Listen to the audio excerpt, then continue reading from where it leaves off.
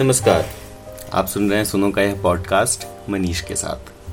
आज international indigenous day है, यानी आज मौका है उन लोगों को याद करने का जो धरती पर सबसे पहले से जीते आ रहे हैं। इन्हें हम देशज भी कह सकते हैं। इस मौके पर मैं आपको एक इंडिजीनियस ट्राइब यानी पुराने आदिवासी समुदाय के बारे में कुछ रोचक बातें बताता हूँ। आज बात करेंगे कुछ कमाल के लोगों की जो हजारों वर्षों से जंगल में रह रहे हैं और अभी भी उनकी जीवन शैली में कुछ खास बदलाव नहीं आया। बात हो रही है मध्य प्रदेश के बैगा जनजाति की। वैसे तो ये झारखंड और छत्तीसगढ़ में भी रहते हैं, लेकिन मध्य प्रदेश में इनकी सबसे अधिक आबादी है।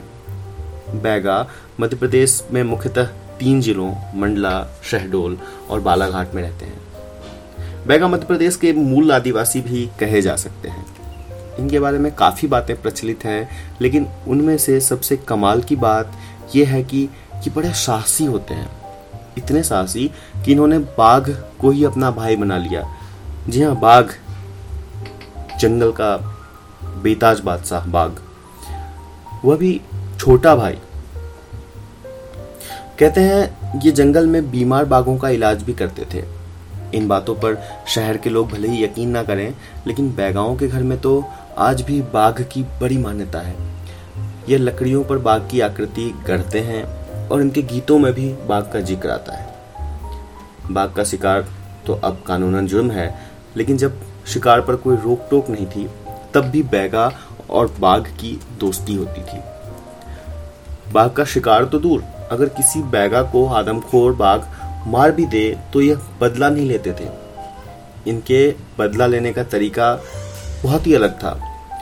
ऐसी स्थिति में बैगा देवी देवताओं की आराधना कर मिट्टी की बनी बाघ की मूर्ति को डंडों से पीटते थे, और इस तरह उनका बाघ पे गुस्सा भी निकल जाता था और उन्हें शिकार करने की जरूरत भी नहीं पड़ती थी। आज अगर मध्य प्रदेश बाघों के मामले में देश में पहले स्थान पर है, तो इसमें बैगाओं का भी बहुत बड़ा योगदान है।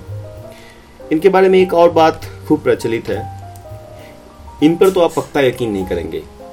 बैगा बिना खेत जोते ही खेती करते हैं। भला ये कैसे हो सकता है? बैगाओं की मान्यता थी कि हल से धरती माँ की छाती पर घाव होता है और उसे पीड़ा होगी। इनकी कृषि बैवार कृषि के नाम से जानी जाती है। वे वन की समतल भूमि के वृक्षों को काटकर गिरा देते थे। गर्मी में पेड़ सूखने लगते थे और फिर उसमें आग लगा दी जाती थी। आग बुझने पर राख में कोदो, कुटकी, चावल, ज्वार, बाजरा, मक्का या अन्य किसी मोटे अनाज के बीजों को डाल दिया जाता था। वर्षा होने पर उनमें अंकुरन हो जाता था और इस तरह वे अपनी फसल तैयार करते थे। भारत सैकड़ों आदिवासियों का घर है और हर एक समुदाय की कई खास बातें होती हैं। मैं जंगलों के बीच से ऐसी कहानियां लाता रहूंगा। हमारा यह एपिसोड आपको कैसा लगा हमें जरूर बताएं। इसे शेयर कर दूसरों तक भी पहुंचाएं। धन्यवाद।